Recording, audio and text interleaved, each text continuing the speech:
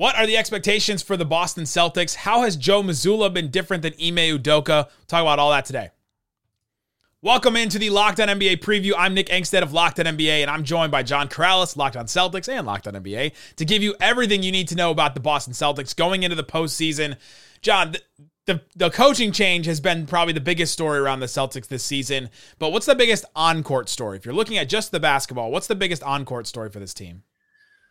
Oh, boy, the on-court story is their depth, I would say, their ability to throw multiple looks at another team. Obviously, you've got Jayson Tatum and Jaylen Brown as your two stars, potentially two All-NBA guys, but you can start Derek White or you can start Robert Williams. If you want to go big, you can start Rob. If you want to go small, you can start Derek. You got Malcolm Brogdon as a very strong Sixth Man of the Year candidate coming off the bench. He's good enough to start on just about any other team in the NBA. So the Celtics have a lot of different ways that they can go. And when you're in a playoffs and trying to make a deep run and you've got 3-4 potential different matchups in front of you, being able to kind of adjust and play big or small, go heavy with the guards, go heavy with the bigs, that's really going to be able to give them an advantage, because you don't really have to change what you do to maintain a good matchup against an opponent. You mentioned this depth, and there's been times this season when good players like Grant Williams will get a DNP CD or something like that. What's the playoff rotation? If you're looking at it right now, let's say in a first-round series, maybe second-round series, what's the starting lineup, the rotation all the way through, and then is anyone on the bubble right now? Yeah, I think they're probably going to start Smart, Derek White, Jayson, and Al Horford. Just that keeps some continuity. I know last year Robert Williams was in the starting lineup, and this year he has been in and out of the starting lineup. But because of his injury, because of the surgery that he had that held him out for most of the start of the season, like a third of the season, it's just it makes sense to have that continuity from what you've built this year. So they always know they can go back to a Robert Williams as a starter if they need to. But I would expect Derek White as the starter, which pushes Rob into a bench role with Malcolm Brogdon and Grant Williams. Those are the 8 guys. If you're looking at an 8-man rotation, Brogdon off the bench, and Grant Williams is kind of an in-between, can play a little bit on the wing, can play a little bit down low, and Grant Williams, I should say, and then Robert Williams as your rim runner. He can finish. Any of these guys can finish. That's the big thing for them. And on the bubble, they know that they can go to a Sam Hauser, who just hit 9 3-pointers in the game. They know they can go to a Mike Muscala, who has some size and he can hit the 3. And if they need to go really deep, they can go to a Peyton Pritchard in case, something goes absolutely wrong with the ball handlers. I mean, I know it was a JV game, but he just dropped a 30-point triple-double. So he is capable of doing some things when he has an opportunity. So those 3 guys are kind of out, but able to give the Celtics a boost if there's some sort of weird injury or foul trouble or anything like that. What are the biggest strengths and weaknesses for the Celtics this season? How do they win games, and how have they lost games in general this year? Yeah, the winning and losing is just tied to their ball movement and their pace of play. If they come down and isolate too much, then they're going to put themselves in a position to lose, because what ends up happening is Jayson Tatum, Jaylen Brown do a little too much. And when they do a little too much, you go back to the NBA Finals, turnovers, live ball turnovers that the other team can get out into transition. So it's 2 sides of the same coin as far as winning and losing. If they are playing well, which means getting off the ball quickly, moving the ball, multiple passes, multiple paint touches, attacking, secondary attacks, that type of basketball, they are just basically unstoppable. When they play that kind of offense, no one can guard them because there's so many guys that can hit so many different kinds of shots. So if they do that, they're going to be fine. But it's very easy to lull them into chasing mismatches. And, the Warriors are really, really good at that. They throw kind of like a player out there that's weak, and it's more bait than anything. It's like that gift. Like, no, that's bait. That becomes something that the Celtics can try to hunt, and Tatum or Brown will go for it.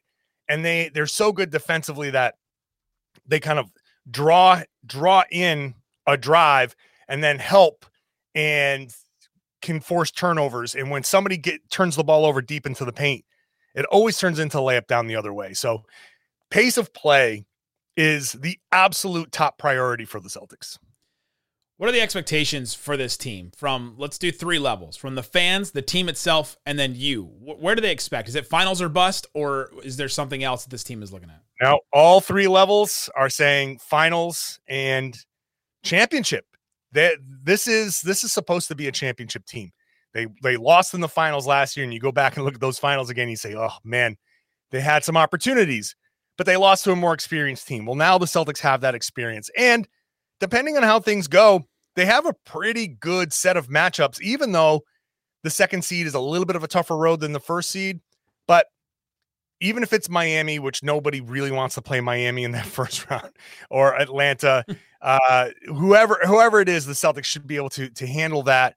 A second round matchup, presumably against Philly. The Celtics have matchups there that they can, that will make them hard to guard. And it's going to be interesting to see how Philly even comes close to stopping the Celtics. And then against Milwaukee, presumably they've shown that they can play Brook Lopez off the floor. And if Brook Lopez isn't there defending the paint, then that changes fundamentally what the Milwaukee Bucks do defensively. And so the Celtics can take advantage of that. And then if they want to go Robert Williams against Bobby Portis, off the bench, then the Celtics gladly take that. So the matchups looking ahead are in favor. And I don't think anybody in the West can hang with whoever comes out of the East. Boston, Milwaukee, even Philadelphia, if they get their act together. So I like the Celtics' chances. They should at least get to the conference finals. They should be able to get past Milwaukee. And I think the expectation should be a championship. The FanDuel line right now to get out of the East is plus 165. That's second after just the Milwaukee Bucks plus 110. Sixers are plus 500, so they're a little bit behind the Celtics there. So FanDuel is kind of with you. Like, hey, they have a really good chance to. I don't know if they're the favorite because of Milwaukee and all that, but they're just right there. The roster is largely the same with Malcolm Brogdon being the big difference, but Joe Mazzulla has been a big change, and I've heard you talk on Locked On Celtics this season about how they're playing differently. They're playing Joe Mazzulla ball a little bit more than Ime Udoka ball. What's the difference, and what are fans and people going to see that's different from this Celtics team that's set up by the coach? Yeah, it's a little bit more offense first kind of approach. They've said all along that we're focusing a lot more on offense this year than we did in the past, which is why I would expect them to start Al Horford without Robert Williams, because when you start Robert Williams, that leaves somebody in that dunker spot down on the baseline, and it kind of encourages some of the Celtics to take those mid-range shots, which is fine if it's Jaylen Brown. He's become a mid-range master, but you want to take those shots not because your own teammate is there. You want to take those shots because you've worn the defense down. They've kind of packed the paint and they've dropped to a point where that's your most open, kind of cleanest look. So I think the Celtics under Mazzulla are very much more an offensive-oriented team that is obviously they'll say defense first. Mazzulla will say defense first. They're really an offense-first team under him. Hey, look, Ime was a forward who had to work, and bust his butt to be what he was as a player. That showed up in the personality of the team last year. Joe Mazzulla in college was a hard-nosed point guard who wanted to run the offense, and he coaches like a hard-nosed point guard running an offense. So if it goes back to that pace of play thing that I said before, he wants them to play with that pace. And he knows that if you can play with that pace and score, that encourages the defense, because what do you want as an offensive player when you're scoring with ease? Give me this ball back so I can go score again. That's how he's encouraging the defense. So we're looking much more at a team that wants to put up 120, 130, as opposed to a team that wants to win a 110 to 98 game. defense in today's NBA is 110. I know. That's right. That's defense in today's NBA. Go listen to Locked On Celtics daily with John Corrales. However the run goes, it'll be definitely interesting. So go check it out on YouTube, wherever you get your podcast. Thanks so much for hanging out with us on the Locked On NBA playoff preview.